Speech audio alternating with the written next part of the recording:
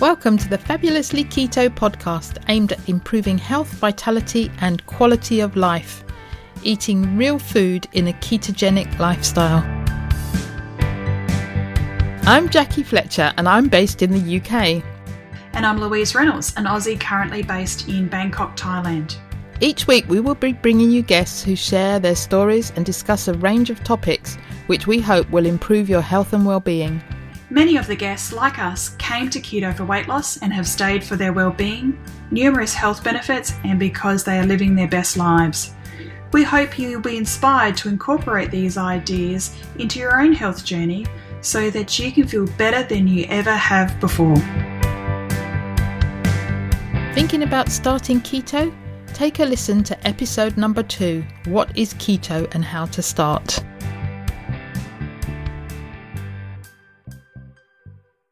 Welcome to the Fabulously Keto podcast, episode 71. And today I'm interviewing Lily Nichols. Now, Lily was recommended to Louise and I by Dr. Chris Barkley back in episode 6 and 7 at the end of 2020. And it's taken us a while to get her on the show. Lily is a registered dietitian who specialises in pregnancy and gestational diabetes. And whilst she isn't keto or low carb, she focuses on whole foods and real food. And that in itself often tends towards a lower carb way of eating. I think you'll find this a really interesting topic. It's not one that we've covered before, so I hope you enjoy this episode. And before we head over to the actual interview, let me tell you a little bit about Lily. Lily Nichols is a registered dietitian and nutritionist, certified diabetes educator, researcher, and author with a passion for evidence-based prenatal nutrition. Her work is known for being research-focused, thorough, and critical of outdated dietary guidelines. She is co-founder of the Women's Health Nutrition Academy and author of 2 books, Real Food for Pregnancy and Real Food for Gestational Diabetes. Lily's best-selling books have helped tens of thousands of mamas and babies and are used in university-level maternal nutrition and midwifery courses and have influenced prenatal nutrition policy internationally. She writes at lilynicholsrdn.com.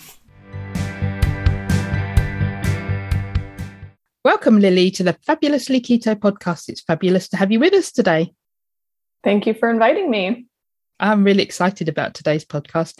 So we always start with, where in the world are you? Sure thing. Yeah, I'm in the US and currently in the Midwest. Excellent. So our next question generally is, how did you, I know you focus more on real food, but real food quite often tends to be low carb, doesn't it?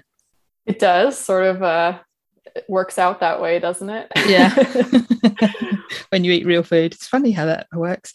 How did you arrive at being a low real food advocate? Yeah, so I have been interested in nutrition really my whole life. I decided as a teen that I wanted to study nutrition at university. And so I was really fortunate to have come across the whole ancestral perspective on nutrition via the writings of Sally Fallon and Weston Price's book from the 20s and 30s, yeah. Nutrition and Physical Degeneration.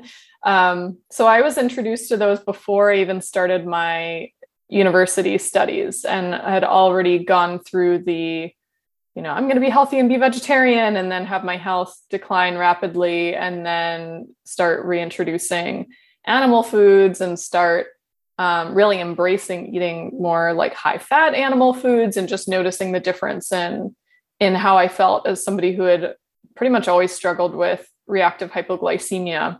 So that already colored the lens through which I view nutrition before I even went through university studies. And then by the time I was there, I was studying to be a dietitian. You get into it enough and you're like, well, I may as well just finish it out, finish out the credential.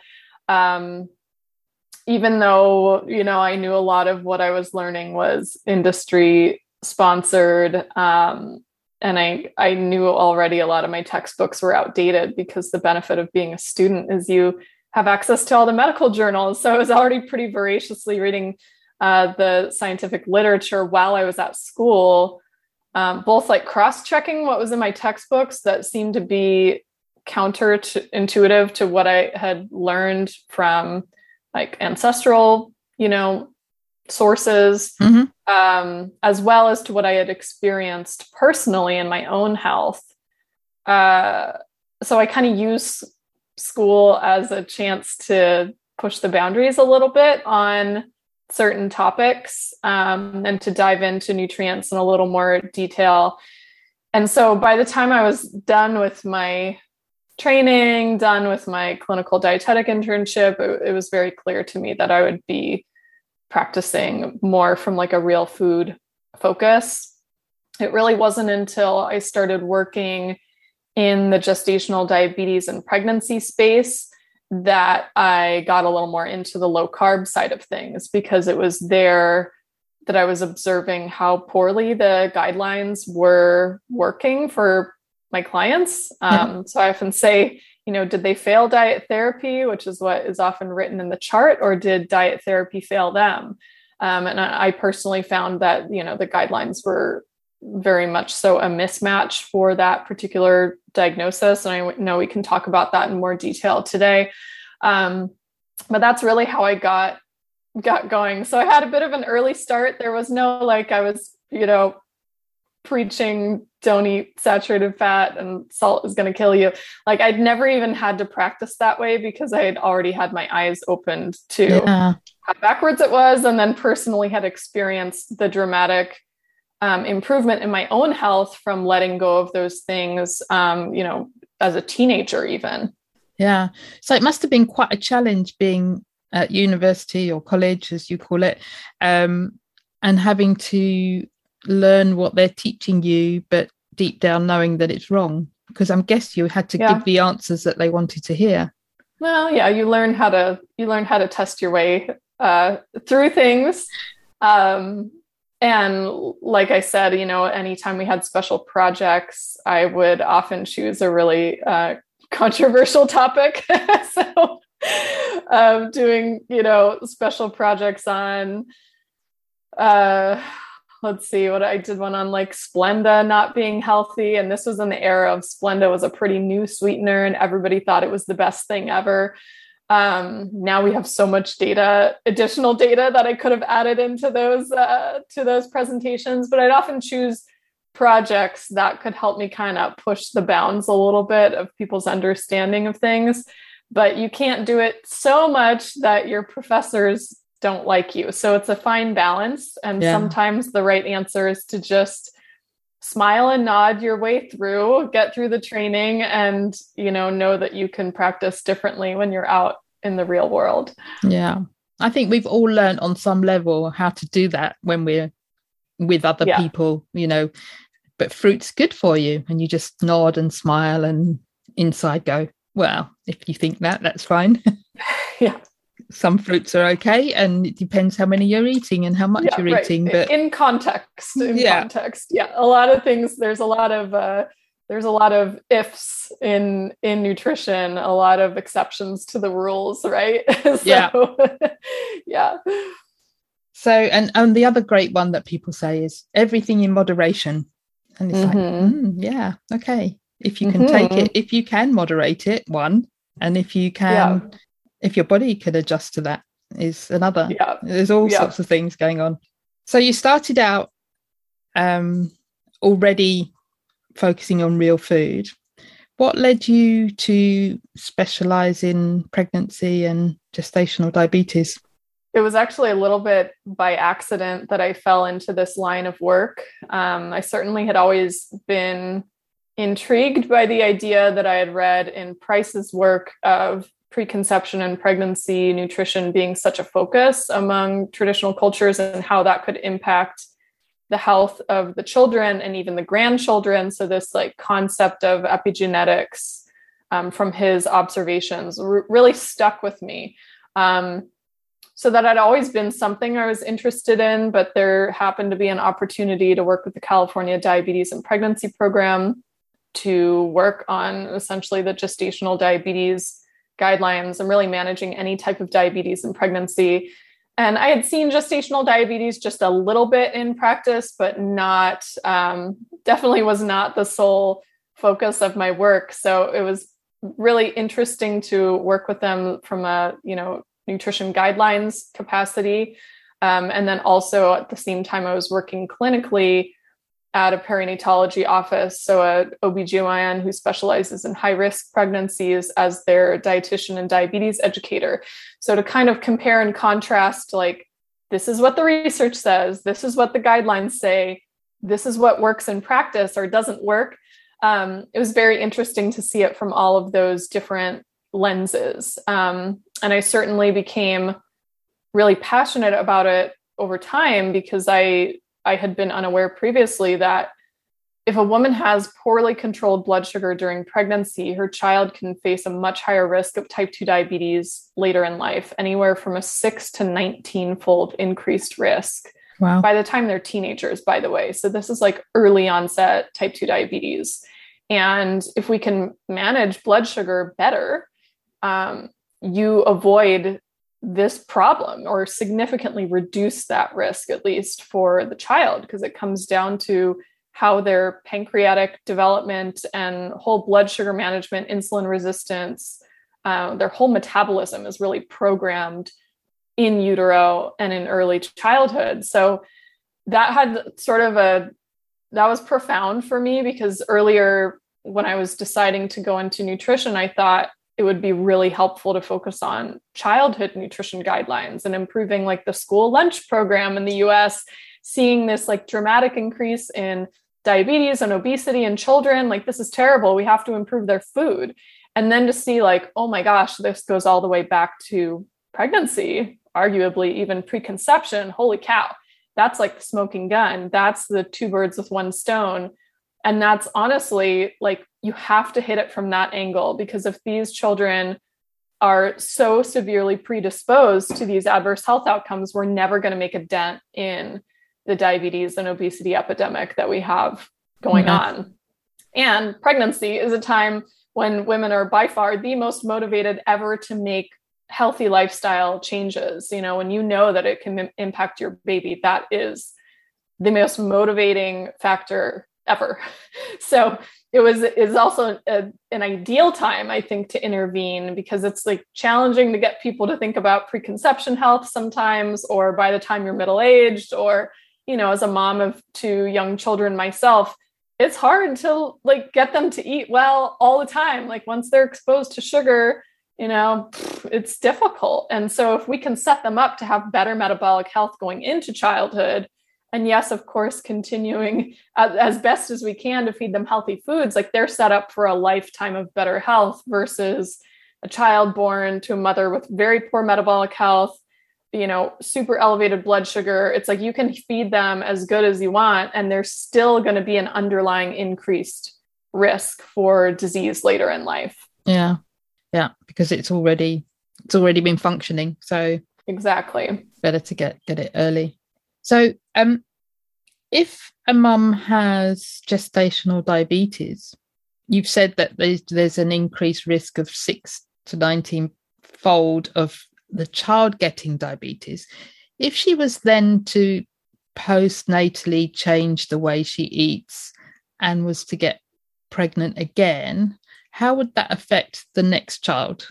Would they be still more likely to have diabetes, or is she setting them off on a good path? Theoretically, if her metabolic health and blood sugar regulation is better in a subsequent pregnancy, she may not even develop gestational diabetes, or B, if she's able to manage it well, really keep an eye on her blood sugar and match her food and lifestyle choices to really optimal, blood sugar regulation, it's a much better metabolic outcome for baby.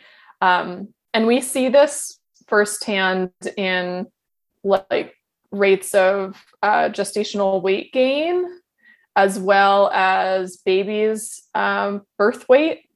So a lower glycemic index diet or a lower carbohydrate diet often results in significantly less weight gain during pregnancy. That tends to be tied pretty closely to glycemia as well. I mean, some weight gain during pregnancy is absolutely normal, and a lot depends on where your weight was going into pregnancy, how much is healthy for you to gain or not. But nonetheless, we're talking like extremes here, right? So sometimes I'll have women who gained 60 pounds in their first pregnancy. They had gestational diabetes. Their baby was large and went hypoglycemic at birth and complications and blah, blah, blah.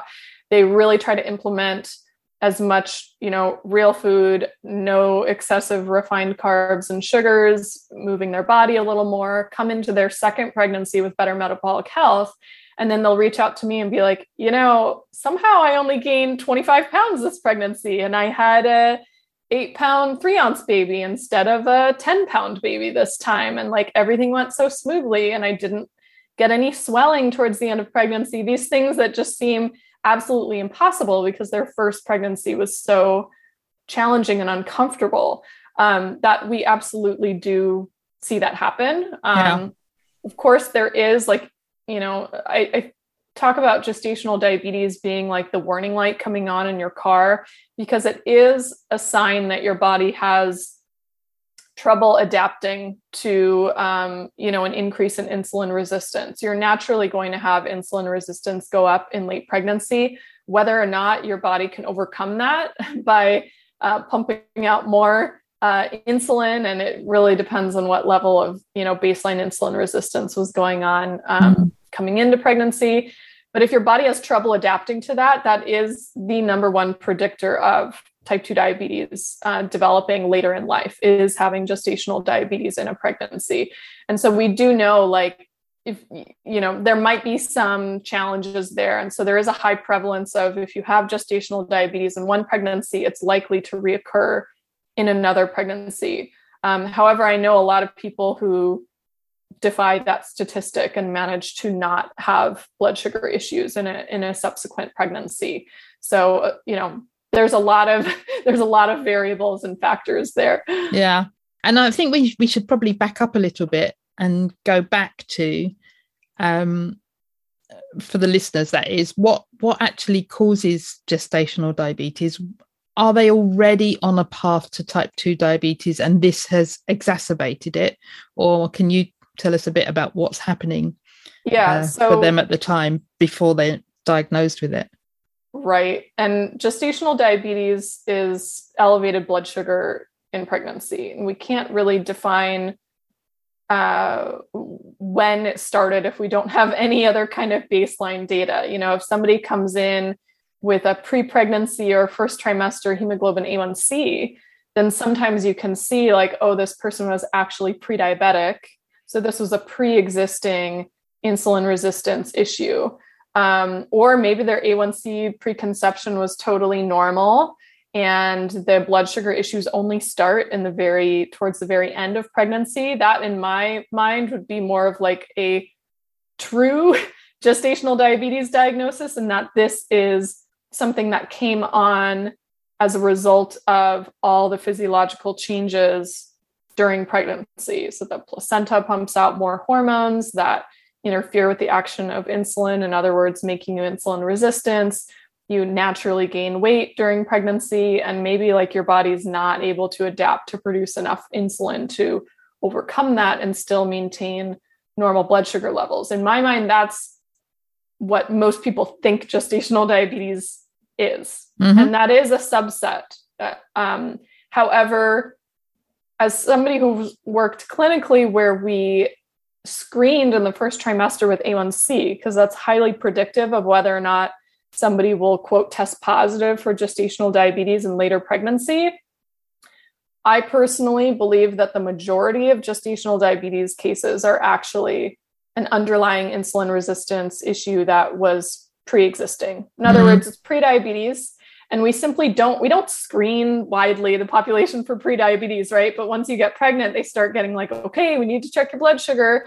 And the thresholds for elevated blood sugar are more stringent during pregnancy because naturally your blood sugar levels are meant to trend lower in pregnancy than outside of pregnancy. So we catch more mild blood sugar issues than we do if we're just testing the general population. And most of that is because we're not doing that testing, right? So it's the first time that they've ever seen that there could be an issue there. Yeah. And so that's a big one. And there are some guidelines that, like the California Diabetes and Pregnancy Program, for example, they do recommend universal screening with hemoglobin A1C in the first trimester. So you can see who's coming into pregnancy pre-diabetic. Yeah. And we treat that as if it's gestational diabetes. We still call it gestational diabetes, but that is like a different etiology than elevated blood sugar that is literally only happening at the end of pregnancy. Yeah. So I'm guessing because the people that are coming in pregnant are probably a lot younger than other people that are going to see their primary care physicians or their doctors. Therefore, they probably haven't had a blood test. They probably wouldn't know that they're possibly pre-diabetic or heading in that direction. Absolutely. So then this is the first time it's being caught. Exactly. Yeah. So are you seeing more people with gestational diabetes now than previously?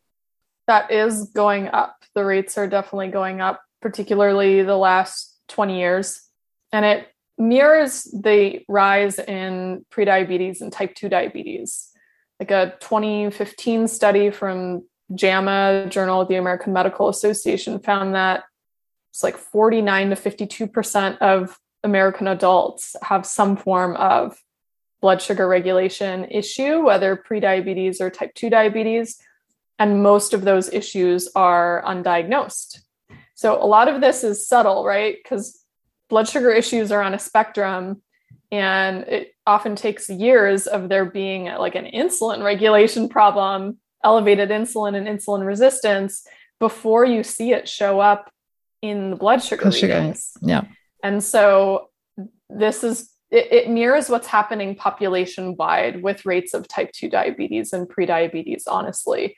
And I think it does people a disservice to not talk about how this often does tie into something that was going on beforehand, because if you only think it's an issue during pregnancy and then just goes away after the baby is born and you don't have to worry about it anymore, you're missing a very important time to really take ownership of what's going on with your health, because it's not fate or destiny that you're going to develop type 2 diabetes. Like, usually we're catching it early enough that this is something that you can really significantly impact without lifelong blood sugar medication or insulin. And it doesn't have to end up with type 2 diabetes. It can be something that you kind of keep an eye on. I know this system doesn't work 100%, so I'm going to pay a little more attention to how many carbohydrates I eat at meals. I'm going to make sure I pair those carbohydrates with other foods that prevent a more significant blood sugar spike. I'm going to be a little more active. I'm going to make sure I get enough of nutrients that help with my, blood sugar management, insulin resistance, like keep my vitamin D levels where they need to be, make sure I'm getting enough magnesium, and so on. These are things that you can do proactively, and then it doesn't have to end up as like this dire situation where you're, on insulin injections for the rest of your life. So in a way, the women are probably in a better position to catch pre-diabetes before it's too late. They've had this warning, and now they can do something about it. Absolutely. So it's a good way. Yeah. So do you find most of your clients come to you already with gestational diabetes, or are they coming before, pre-pregnancy for pre-pregnancy nutrition or peri-pregnancy nutrition? Where do most of your clients come from? Most of them come when they're already pregnant, to be honest. It's always a challenge this is like across all healthcare. It's always a challenge to hit the importance of preconception health. And just generally speaking, not everybody, but for a lot of women, you're not really thinking that your diet has much impact on anything until you're pregnant. And then once you're pregnant, it's like, oh no, stakes are higher now. I don't want to do anything that could hurt my baby, right? So naturally, I think that results in most people coming to me when they're already pregnant. Mm-hmm. I will say, because I've talked about preconception health so much, and I also have, in addition to my gestational diabetes book, Real Food for Gestational Diabetes, I also have a general pregnancy book, Real Food for Pregnancy. I have more people who are concerned about preventing pregnancy complications and looking to improve their health pre-conception or between pregnancies if they had a challenging pregnancy before. And so, like, as the years have gone on, I do have more people who are more, concerned about preconception health. But I think across like the spectrum of healthcare, that's pretty unusual. That's very much like just the nature of the people who are attracted to my work tend to be really into nutrition. They're like kind of nutrition nerds or healthcare professionals who have some sort of work in the perinatal space. And so they're automatically more health conscious individuals. Yeah. So do you get recommendations from healthcare professionals, or do people tend to look for you themselves because they're not getting the answers they need within the healthcare space? A little bit of both. I'm not currently taking on one-on-one clients. I do support women with gestational diabetes in an online course where we have office hours in a Facebook group where I can answer people's questions. But I do a little more in like the group setting now, and more on like training other professionals via the Women's Health Nutrition Academy and other places. But I would say for the most part, people who are, seeking my help or joining my course, it's because they have gotten information from their healthcare provider or hospital nutrition class, and it just doesn't jive with their worldview on nutrition or didn't work. Like, they gave me this meal plan at the hospital gestational diabetes class, and I followed it and my blood sugar got worse. And then somehow I came across your work or somebody recommended it to me. And like, here I am. I don't want to go on medication or insulin. I'm having this particular issue and I want to like nip it in the bud. That's more the demographic, I think, that's attracted to my work at this point. Previously working clinically, it was, anybody, anyone who the doctor thinks needs to see me gets referred to me, whether they want to be there or not. And that's a different demographic and a different, level of motivation. I guess, and we can still do a lot there too, but it's just it's a different clientele with a different like level of background understanding of health, or even an acknowledgement that there's any other way to approach nutrition outside of whatever the guidelines are telling us to eat, Yeah.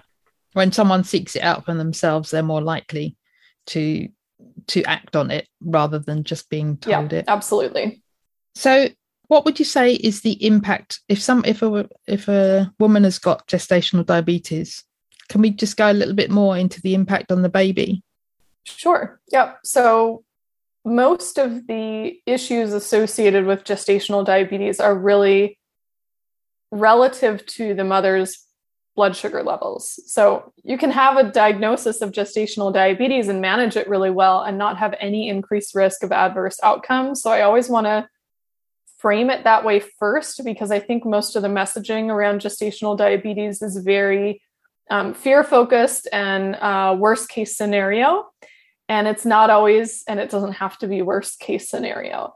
But there are risks if things are not well managed. So, elevated blood sugar relatively consistently for many months of pregnancy does impact the child's development. And one of the major impacts is its effect on the fetal pancreas. So exposure to elevated blood sugar, the body sees that as an emergency, by the way. It wants to keep blood sugar within a certain range. And so once baby is at the point in gestation where their pancreas is functioning and can produce insulin, maternal insulin doesn't cross over the placenta. That's maternal circulation. So if the baby is exposed to high blood sugar, it needs to manage it itself. And so they start pumping out insulin from their own pancreas. And if this is happening over and over again, day after day, the baby essentially develops insulin resistance themselves. The pancreas grows larger than it is expected to grow because it has to increase capacity to pump out so much insulin. And then the side effect of that is a lot of the side effects we see in the general adult population, but it's a little more severe because it's affecting baby at the very earliest stages of development. So in the short term, it can, impact the maturation of the lungs, so it can lead to breathing issues at birth. It can affect their percent of body fat. So they have a higher percent of body fat and a lower percent of lean body mass, because again, the body is insulinemic, hyperinsulinemic, and is trying to figure out where to put this extra fuel, and it stores it as fat. So the babies can end up kind of large, or they can kind of grow disproportionately large with slightly larger shoulders, which can impact the risk of, birth injury like shoulder dystocia. And of course, that can lead to, whether warranted or not, recommendations for early induction or C-section, and those carry their own risks long-term. One of the bigger, short-term issues is the potential for hypoglycemia at birth. So sometimes people feel like that's confusing. Why would baby's blood sugar be low? But essentially what's happening is, during pregnancy, when they're exposed to lots of sugar all the time, their insulin levels are high. Once they're born, you cut the cord. That cord is what's been supplying them with that consistent high blood sugar level. So these babies are very much sugar adapted. And their insulin is still pumping out at the same level as usual. So their blood sugar crashes because their insulin levels are too high. Yeah. And physiologically in late pregnancy, the body actually prefers to run at a low level of ketosis, and babies are in ketosis, or meant to be in ketosis, when they're born. And they should be able to switch or maintain ketosis, especially in the first couple of days of life before mother's mature milk comes in. The colostrum is a lot lower carb than mature milk. And so babies are physiologically designed to be in ketosis, burning ketones, and to readily switch into burning their own fat stores for fuel in those early days. If they haven't been adapted to be fat burners, so to speak, because the blood sugar levels have been so high during pregnancy, this becomes like a metabolic emergency after the cord is cut, and they crash. And this is people think, oh, hypoglycemia, no big deal. It can actually be life-threatening and affect their brain and lots of other things. So it is something that often results in the stay in the neonatal intensive care unit if they're not able to get blood sugar levels up quickly with either, glucose or donor breast milk, formula, pumped colostrum. They can try things to get it up, but depending on the severity, sometimes they do need to, stabilize in the NICU for a while. So that's certainly, it carries risks, right? It sounds massive. And then long-term, of course, there's the metabolic health, how has their metabolism been programmed in utero? So I think that's one of the most important ones to really highlight, because all these other things seem temporary. It's okay, baby might be a little bigger, or I'll have a C-section or be induced, no big deal, or they'll go hypoglycemic, they can treat that. It's fine, and that's fine. They're short-term. We have, advanced medicine to help with those things.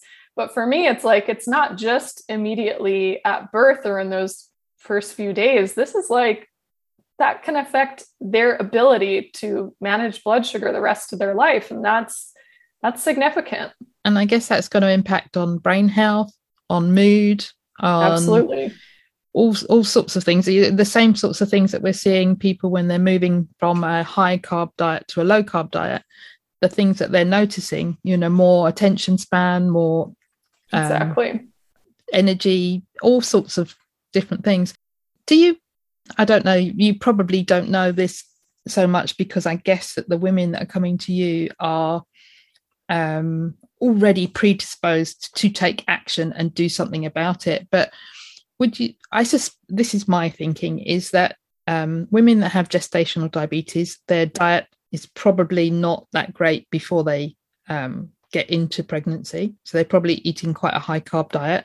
They continue eating the same or similar diet while they're pregnant. And at that point, they're probably thinking, why should I change? What's the point?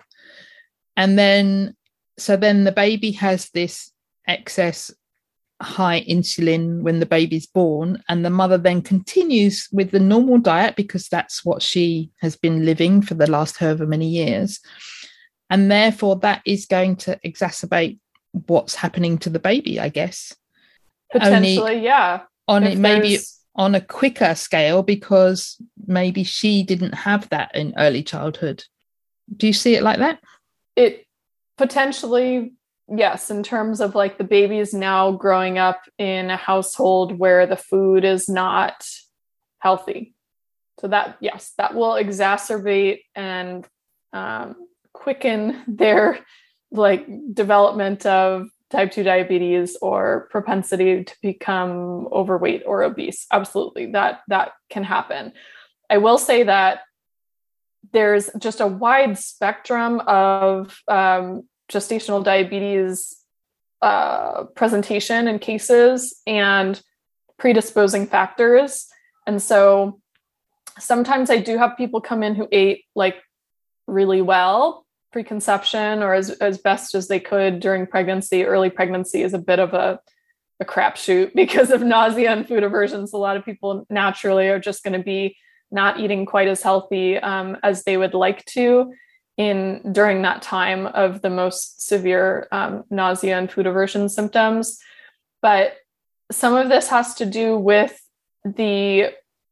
what is like the underlying issue with their gestational diabetes. So is it a pre-existing insulin resistance situation? I'd say in more of those cases, the typical presentation is, being overweight or obese, and like poor dietary habits, poor sleep hygiene, inactivity, more of a typical presentation.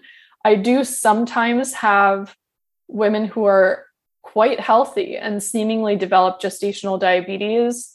And those cases I find it does happen. Occasionally there are issues with like insulin regulation. In fact, I have a friend who's very active and developed gestational diabetes in both pregnancies. And she was not overweight going into pregnancy, but her mom has type 1 diabetes. And so she is a baby of a type 1 diabetic pregnancy.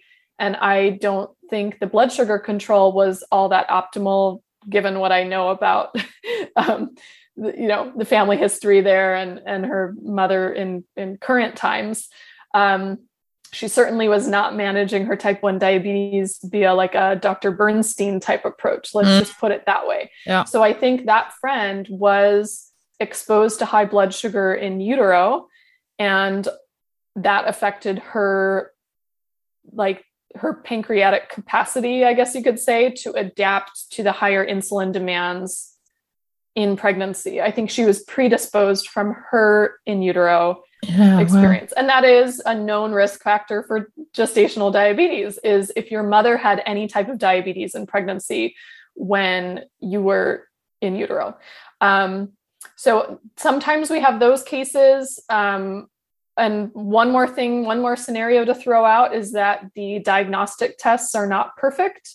And so if you naturally eat a low carbohydrate diet and your body is not regularly exposed to large glucose excursions, your pancreas also is not adapted to pump out large boluses of insulin. And so if you do not carb load in the week leading up to a glucose tolerance test, you can get a false positive on the glucose screening. And what I see happening with those cases, and actually that happened to me during my first pregnancy, so I have firsthand experience with this. I failed the screening test, but not the second one. There's all different ways to do the glucose tolerance test, so I don't want to get too into the weeds, but the way in the States that they usually do it is with a small bolus of glucose, small meaning like relative to the other test, 50 grams of glucose, and the second test is 100 grams of glucose. Anyways, sometimes we'll see people, quote, fail that test, but then when they go on to check their blood sugar in real time with a glucometer, even with testing out higher carb meals, all their blood sugar readings are like picture perfect. Yeah. That's a false positive. And so that can also happen. So there are, different scenarios that you want to consider. And I think sometimes it takes quite a bit of time in clinical practice to see all of these different potential scenarios. I haven't even gone through all of them, but those are probably like some of the top 3 that I see. Yeah. And so when you were pregnant, you had already been eating real food. How was your first pregnancy? Other than the glucose tolerance test? Yeah. I write about that actually on my blog. I have a series of 2 posts, why I drank the glucola, and I failed the glucola. Do I really have gestational diabetes? If people want to look up those posts to read the saga in real time. I have a very uncomplicated, low risk pregnancy, really, really smooth. Weight gain as expected. Of course, I had a little nausea in the early part, but nothing super severe. I wasn't throwing up all that often. It was just like nothing sounded good in the first trimester. But overall had a pretty healthy pregnancy, was able to stay pretty active, and had a really, smooth, easy birth. Second pregnancy was very similar. Pretty smooth pregnancy, a little more tired because I was chasing after a toddler. And so you can't just like take a nap on the couch whenever you want. You're up on your feet the whole time. So that has its own, you're just going to be more tired in the second pregnancy. I think that's no matter how metabolically healthy you are. In that pregnancy, I actually wore a CGM several times in lieu of doing a standard gestational diabetes screening to see where I was at. And it was all totally normal. So, again, another pretty smooth pregnancy, really smooth birth. Both my babies were around 8 pounds. So like healthy full-term babies and really no issues. I didn't even have any swelling really, maybe like the last week, like a teeny bit of swelling, but I was able to wear my wedding rings the whole time. I didn't go up a shoe size. They were, all things considered, really comfortable pregnancies compared to a lot of the ones that I've observed. Yeah, great. So tell us a little bit about what your daily food intake is like. Sure. So, full disclosure, I'm not necessarily keto. I refer to my diet as more like moderately low carb, I guess. Mm-hmm. So I do have whole food carbohydrates. I just pair them with sufficient fat and protein to mitigate blood sugar spikes, but that seems to work well for me. So I usually have eggs for breakfast, like maybe 2 eggs, and sometimes it's just with vegetables, so a little more low carb. This morning I had a shakshuka, which is like a spicy tomato sauce with eggs poached in it.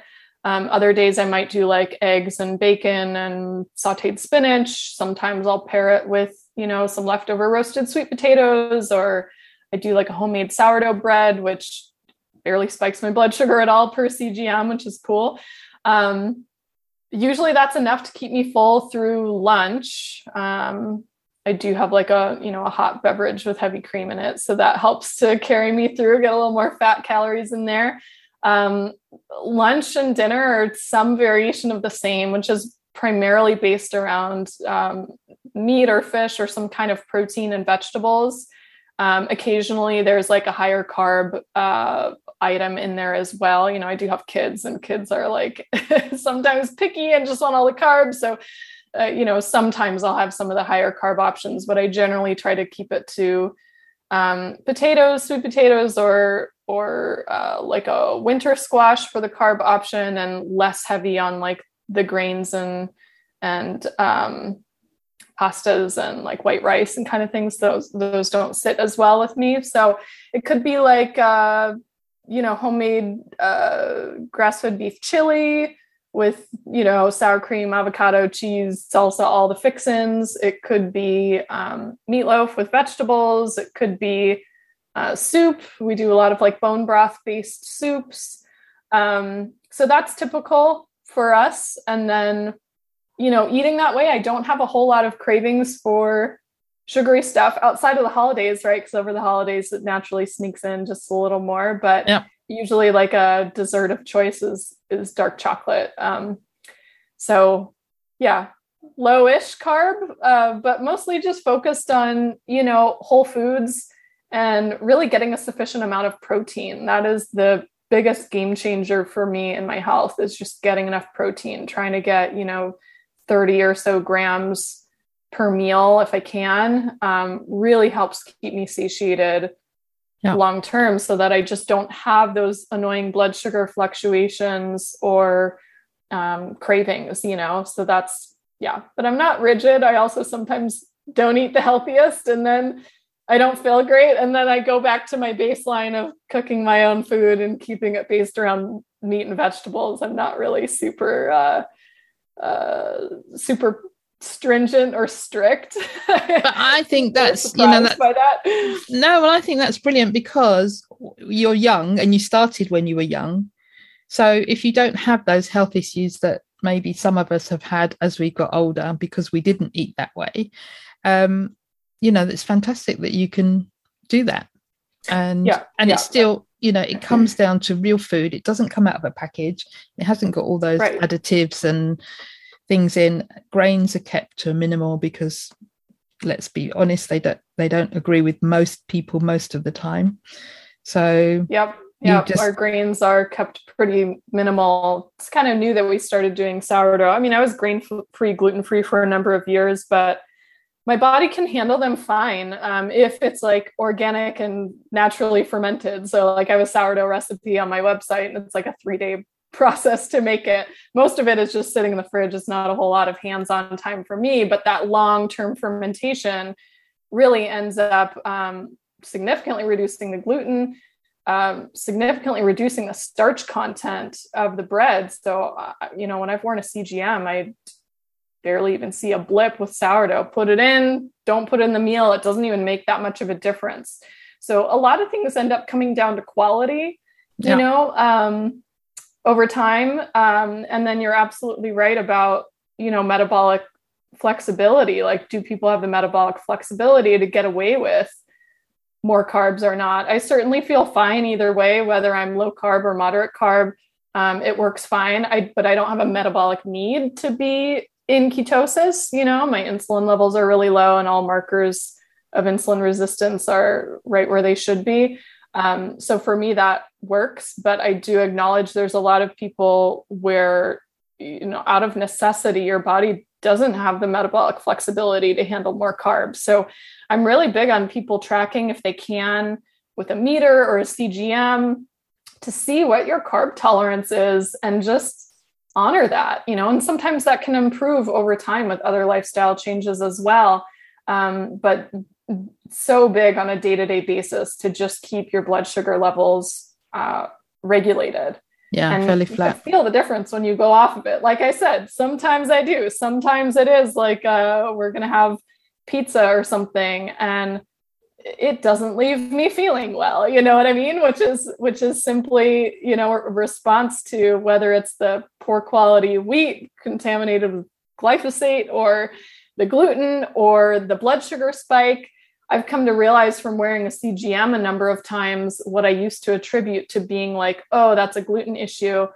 It's a hyperglycemia issue, because I'll have the same symptoms from having too much white rice, which results in a significant blood sugar spike. My body is so used to staying kind of like even keel. Fairly flat. Pretty flat. And so when it does spike, 50 or 100 points, like it will if I wrote about this on my blog titled CGM Experiment, where I'm showing just my usual baseline. And then I had an oatmeal meal because I wanted to test out what is the sample meal plan that the dietitian organizations recommend for an optimal breakfast prenatally, and it's oatmeal, milk, and fruit. And so I had that, and my blood sugar spiked 100 points. Wow. When a typical meal would maybe spike me 5 to 20 points, and by spike, I mean gradually rise, just flatline and gradually go down, not a spike. So that left me feeling awful, which, I used to have oatmeal for breakfast every day for years and years, thinking that was a good thing before, I really went more on the real food and lower carb side of things. So we can learn a lot from tracking. That's my very long way of saying that. Yeah. Yeah. So I've got a friend whose daughter, we spoke about this offline. I've got a friend whose daughter was diagnosed with gestational diabetes in her first pregnancy. And so I asked her if she had any questions that she'd like to put to you. So is it okay if we go through those? Sure. Yep. Let's go through those. So she said, I'm craving sugary foods and treats. Is this causing or caused by the gestational diabetes? I don't know if I would say it's causing or caused by necessarily. I will say there's a physiological response to imbalanced blood sugar, especially your blood sugar spiking and then crashing, which we call reactive hypoglycemia, is like a physiological need for your body to raise your blood sugar back up. And it wants to do so quickly because it sees low blood sugar as an emergency. And so if that scenario is happening, which it sounds like it might be, your body will crave more sugar and sweets. It can also be a response to insufficient protein and fat intake. So or just calorie intake. If you're not eating enough, and sometimes I see this when people try to follow the guidelines. So the guidelines for gestational diabetes are excessively high in carbohydrates. It is not at all matched to the needs of the body. And so if you have been trying to follow their meal plan, which is relatively low fat, moderate protein, high carb, and your blood sugar is spiking after those, so your response is to just cut your portions of everything and undereat, then you're also going to go hypoglycemic because you're hungry. You're not getting enough food. Your body's craving food. The response, the optimal response to get out of that blood sugar spike and crash or starvation kind of feeling is to eat more of the foods that don't raise your blood sugar. And so that is your proteins and fats. So like eggs, meat, fish, low carb dairy products like full fat Greek yogurt, cheese, heavy cream, butter, nuts and seeds, non-starchy vegetables. I guess I said protein, so I shouldn't include the non-starchy vegetables in there, but legumes even, they have some carbs, but they tend to be they at least are providing some protein, and they tend to be lower glycemic than something like grains. You want to be eating more of those things, as well as your non-starchy vegetables is sort of like your filler and your fiber that can help keep you full, and not be cutting calories specifically. That often solves the issue. It almost doesn't even matter whether it's causing or is caused by a particular diagnosis. There is some data suggesting that higher intake of refined carbohydrates can predispose you to gestational diabetes. So certainly,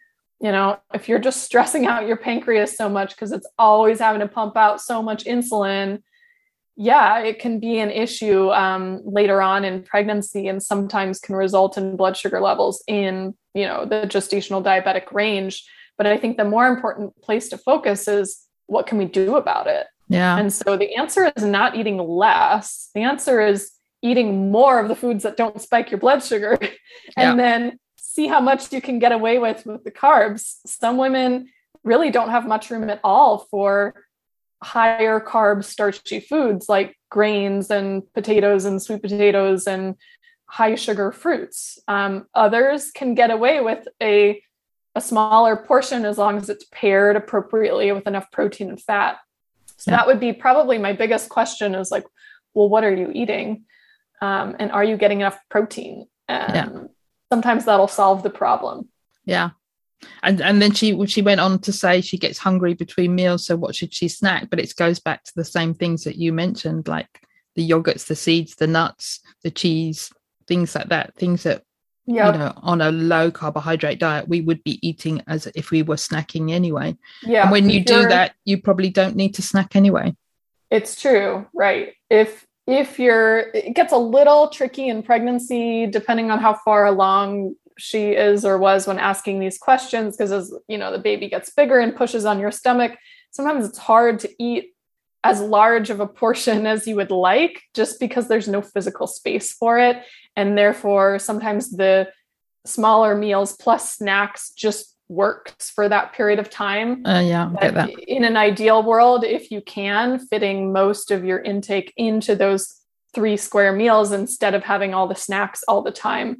And if you're able to eat enough to stay full between meals, that's actually optimal for long-term blood sugar regulation, insulin resistance, and just giving your digestive system a rest. But if you are hungry between meals, certainly eat and make it one of those options you just described. That's providing plenty of fat and protein. Yeah.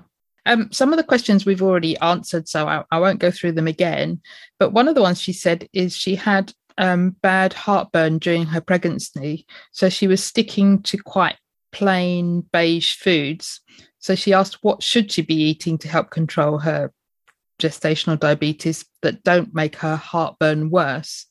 I guess it still goes back to the foods we spoke about. And if you're changing your diet, then... For the most part, yeah. And sometimes heartburn, it can be tricky, again, just by the dynamics of everything going on in your system. And there's not a whole lot of space for your stomach anymore. And some of the hormones in pregnancy can relax the lower esophageal sphincter, making like acid reflux and heartburn just more common, even if you're doing everything right. I'll just throw that out there. Sometimes it's unavoidable to have some level of heartburn.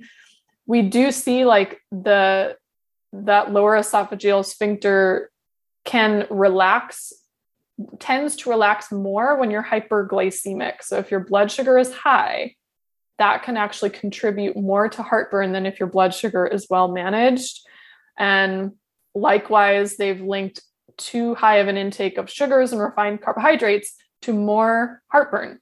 So if you can keep the blood sugar well balanced by all the things we already talked about, that can often lessen it. It might not prevent it entirely, simply because what's going on with pregnancy itself. You can try reserving your fluids to between meals, or like 30 minutes before and after eating instead of right at the time that you're eating the food, so you don't overfill your stomach with fluids and dilute your digestive juices. Sometimes that can cause more reflux. You can try improving your posture. So if you're not super slouched over, then there's not as much pressure on the stomach. If you sit tall, you give your stomach a little space. Sometimes that can help. Not reclining right after meals, like basic like posture and where, your angle of laying down, not eating immediately before bed, but giving yourself time to digest. But it is sometimes just a challenge in pregnancy. Some people have different trigger foods like spicy or sour or fatty foods, but not everybody has those same triggers. So you could keep a food diary and see if there's things that irritate it. But I would be a little cautious with just going to only bland foods, because oftentimes the bland foods are your carbs and starches, right? Mm-hmm. So are there other so-called bland foods that are not carbs and starches that you can rely on, right? Could you find a way to have like, I don't know, a chicken breast with very plain spices and have that as your bland food instead of it being crackers? That's where my brain goes, like, just be cautious with the bland foods, because sometimes things that temporarily help ultimately make things worse long-term. Yeah, that makes sense. So thank you, because she did have another question, but I'm aware that you're on a time schedule. So thank you for that. And how can people get in contact with you? Sure. You can find my work on my website. So it's lilynicholsrdn.com. You'll find lots of stuff up there, like 250 plus blog posts. Many of the ones that we mentioned, you can use the little search bar to search for CGM experiment or gestational diabetes, or I failed the glucola, like pull up whatever blog posts would be helpful to you. I have quite a few freebies up there as well, including the first chapter of Real Food for Pregnancy for free. I have a free video series on gestational diabetes, as well as an online course. All of those things are linked there, as well as my books are linked out there as well, if you happen to be interested in either Real Food for Pregnancy or Real Food for Gestational Diabetes. And from a general stance, for most people, I just recommend the pregnancy one. But if you have just been diagnosed with gestational diabetes, pick up that one. They're very different books. They're complementary resources, but they're very different. One is the gestational diabetes one is very much focused on what to do and to like help you feel calm and confident about managing it, where the pregnancy one goes through just everything about pregnancy. Yeah. And then as far as social media, you can find me at Lily Nichols RDN. For the most part on Instagram is where I'm most active these days. Great. And we always ask our guests to leave us with 3 top tips. Now, it could be something you've already told us, but maybe you have some other top tips that you'd give to listeners. Top tips. Okay. Tip number 1 would be fix breakfast. Like, make your breakfast something that's not going to spike your blood sugar excessively. So sufficient protein being the most important. That has carryover effects on your blood sugar metabolism, cravings, hunger level for the rest of the day. And that is the number 1 place I start with all clients, regardless of why they're coming to me. And if you're somebody who's not pregnant and you do intermittent fasting, consider your breakfast the first meal that you break your fast. Just to throw that out there. No naked carbs is another one. That's a term that I use to describe the fact that you don't want to eat carbohydrates by themselves. Otherwise, you have a more significant blood sugar spike. And again, this applies to everybody. But if you're having bread or having potatoes or having fruit, have it with a source of fat and protein. And ideally that carb source would also have some fiber in it as well to help mitigate that blood sugar spike. So no bread by itself, pair it with an egg or 2, put some ham on it, put some avocado on it, put something on it so it's not just plain bread. You'll be much more satisfied. You'll have much less of a blood sugar spike. So if you're not interested or not ready to experiment with low carb, at the very least, just no naked carbs. And then I guess finally, to make it like a non-food one, get to bed earlier. So we stay up late. It completely throws off our circadian rhythms, and that affects your blood sugar and insulin systems for days, actually. Plus, you're probably going to be hungry at night. So if you are looking at having a longer break between food overnight, whether you call it an intermittent fast or not, if you get to sleep earlier, there's no time for nighttime snacks or munchies. You won't be hungry again because you're sleeping. Yeah. So if we can go to sleep earlier, it's a huge, huge benefit to our metabolic health. I know it's not food related, but a lot of things related to our health are not necessarily 100% nutrition. So absolutely, I'm going to throw that out there. Yeah. Although great tips. Thank you. So Lily, thank you for your time. It's been fascinating talking with you, and I really hope that there are some listeners out there who get great benefit from it. Thank you so much. Appreciate it. Thank you.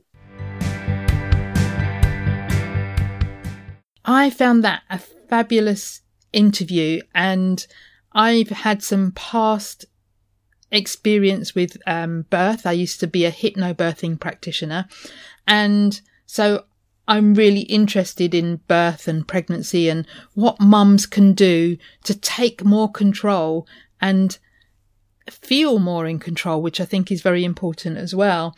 So it was great to get some deeper knowledge about gestational diabetes and the nutritional aspects of it. And I think it was great to know that it isn't just during pregnancy, and that it can be a warning mechanism to mums to start taking her health more seriously, not just for her, but for her baby as well. And maybe you know somebody who might benefit from this advice that we've got here in the podcast today. So please do share the podcast if you do know anyone.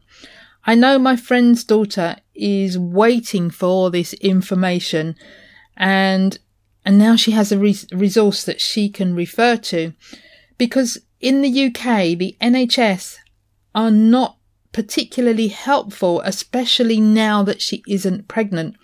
The NHS don't seem to be taking this as a warning for some mums that they need to start making some changes now for their long-term health and for the health of their baby and for future pregnancies. So hopefully you have found this really interesting and fascinating, and you can pass it on to somebody. So to find the show notes with all the resources, including the blogs that Lily spoke about, you could go to fabulouslyketo.com/podcast/071.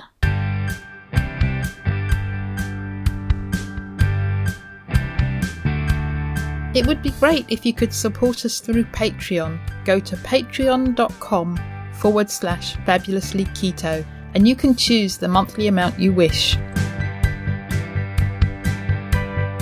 Can you recommend a guest we can interview? If you can, click on the link in the show notes to send us your recommendation.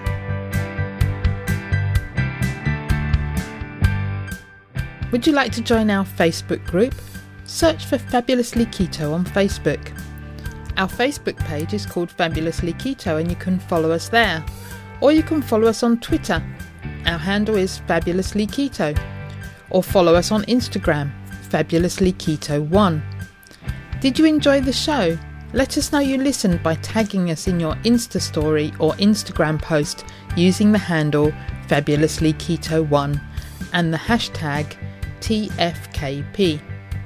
All the links are on the website and in the show notes. If you haven't subscribed to the podcast, click the subscribe button.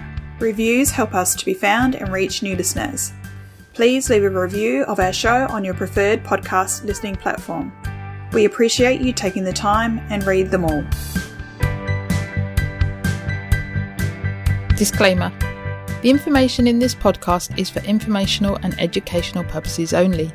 Nothing in this podcast can be taken as advice.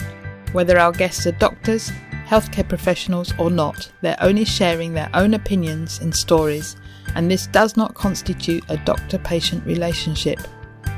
It's always best to seek professional medical advice should you wish to make any changes to your current medication or treatments. Also speak to your own doctor if you have any concerns about your health or you wish to make lifestyle changes, especially if you're taking medication.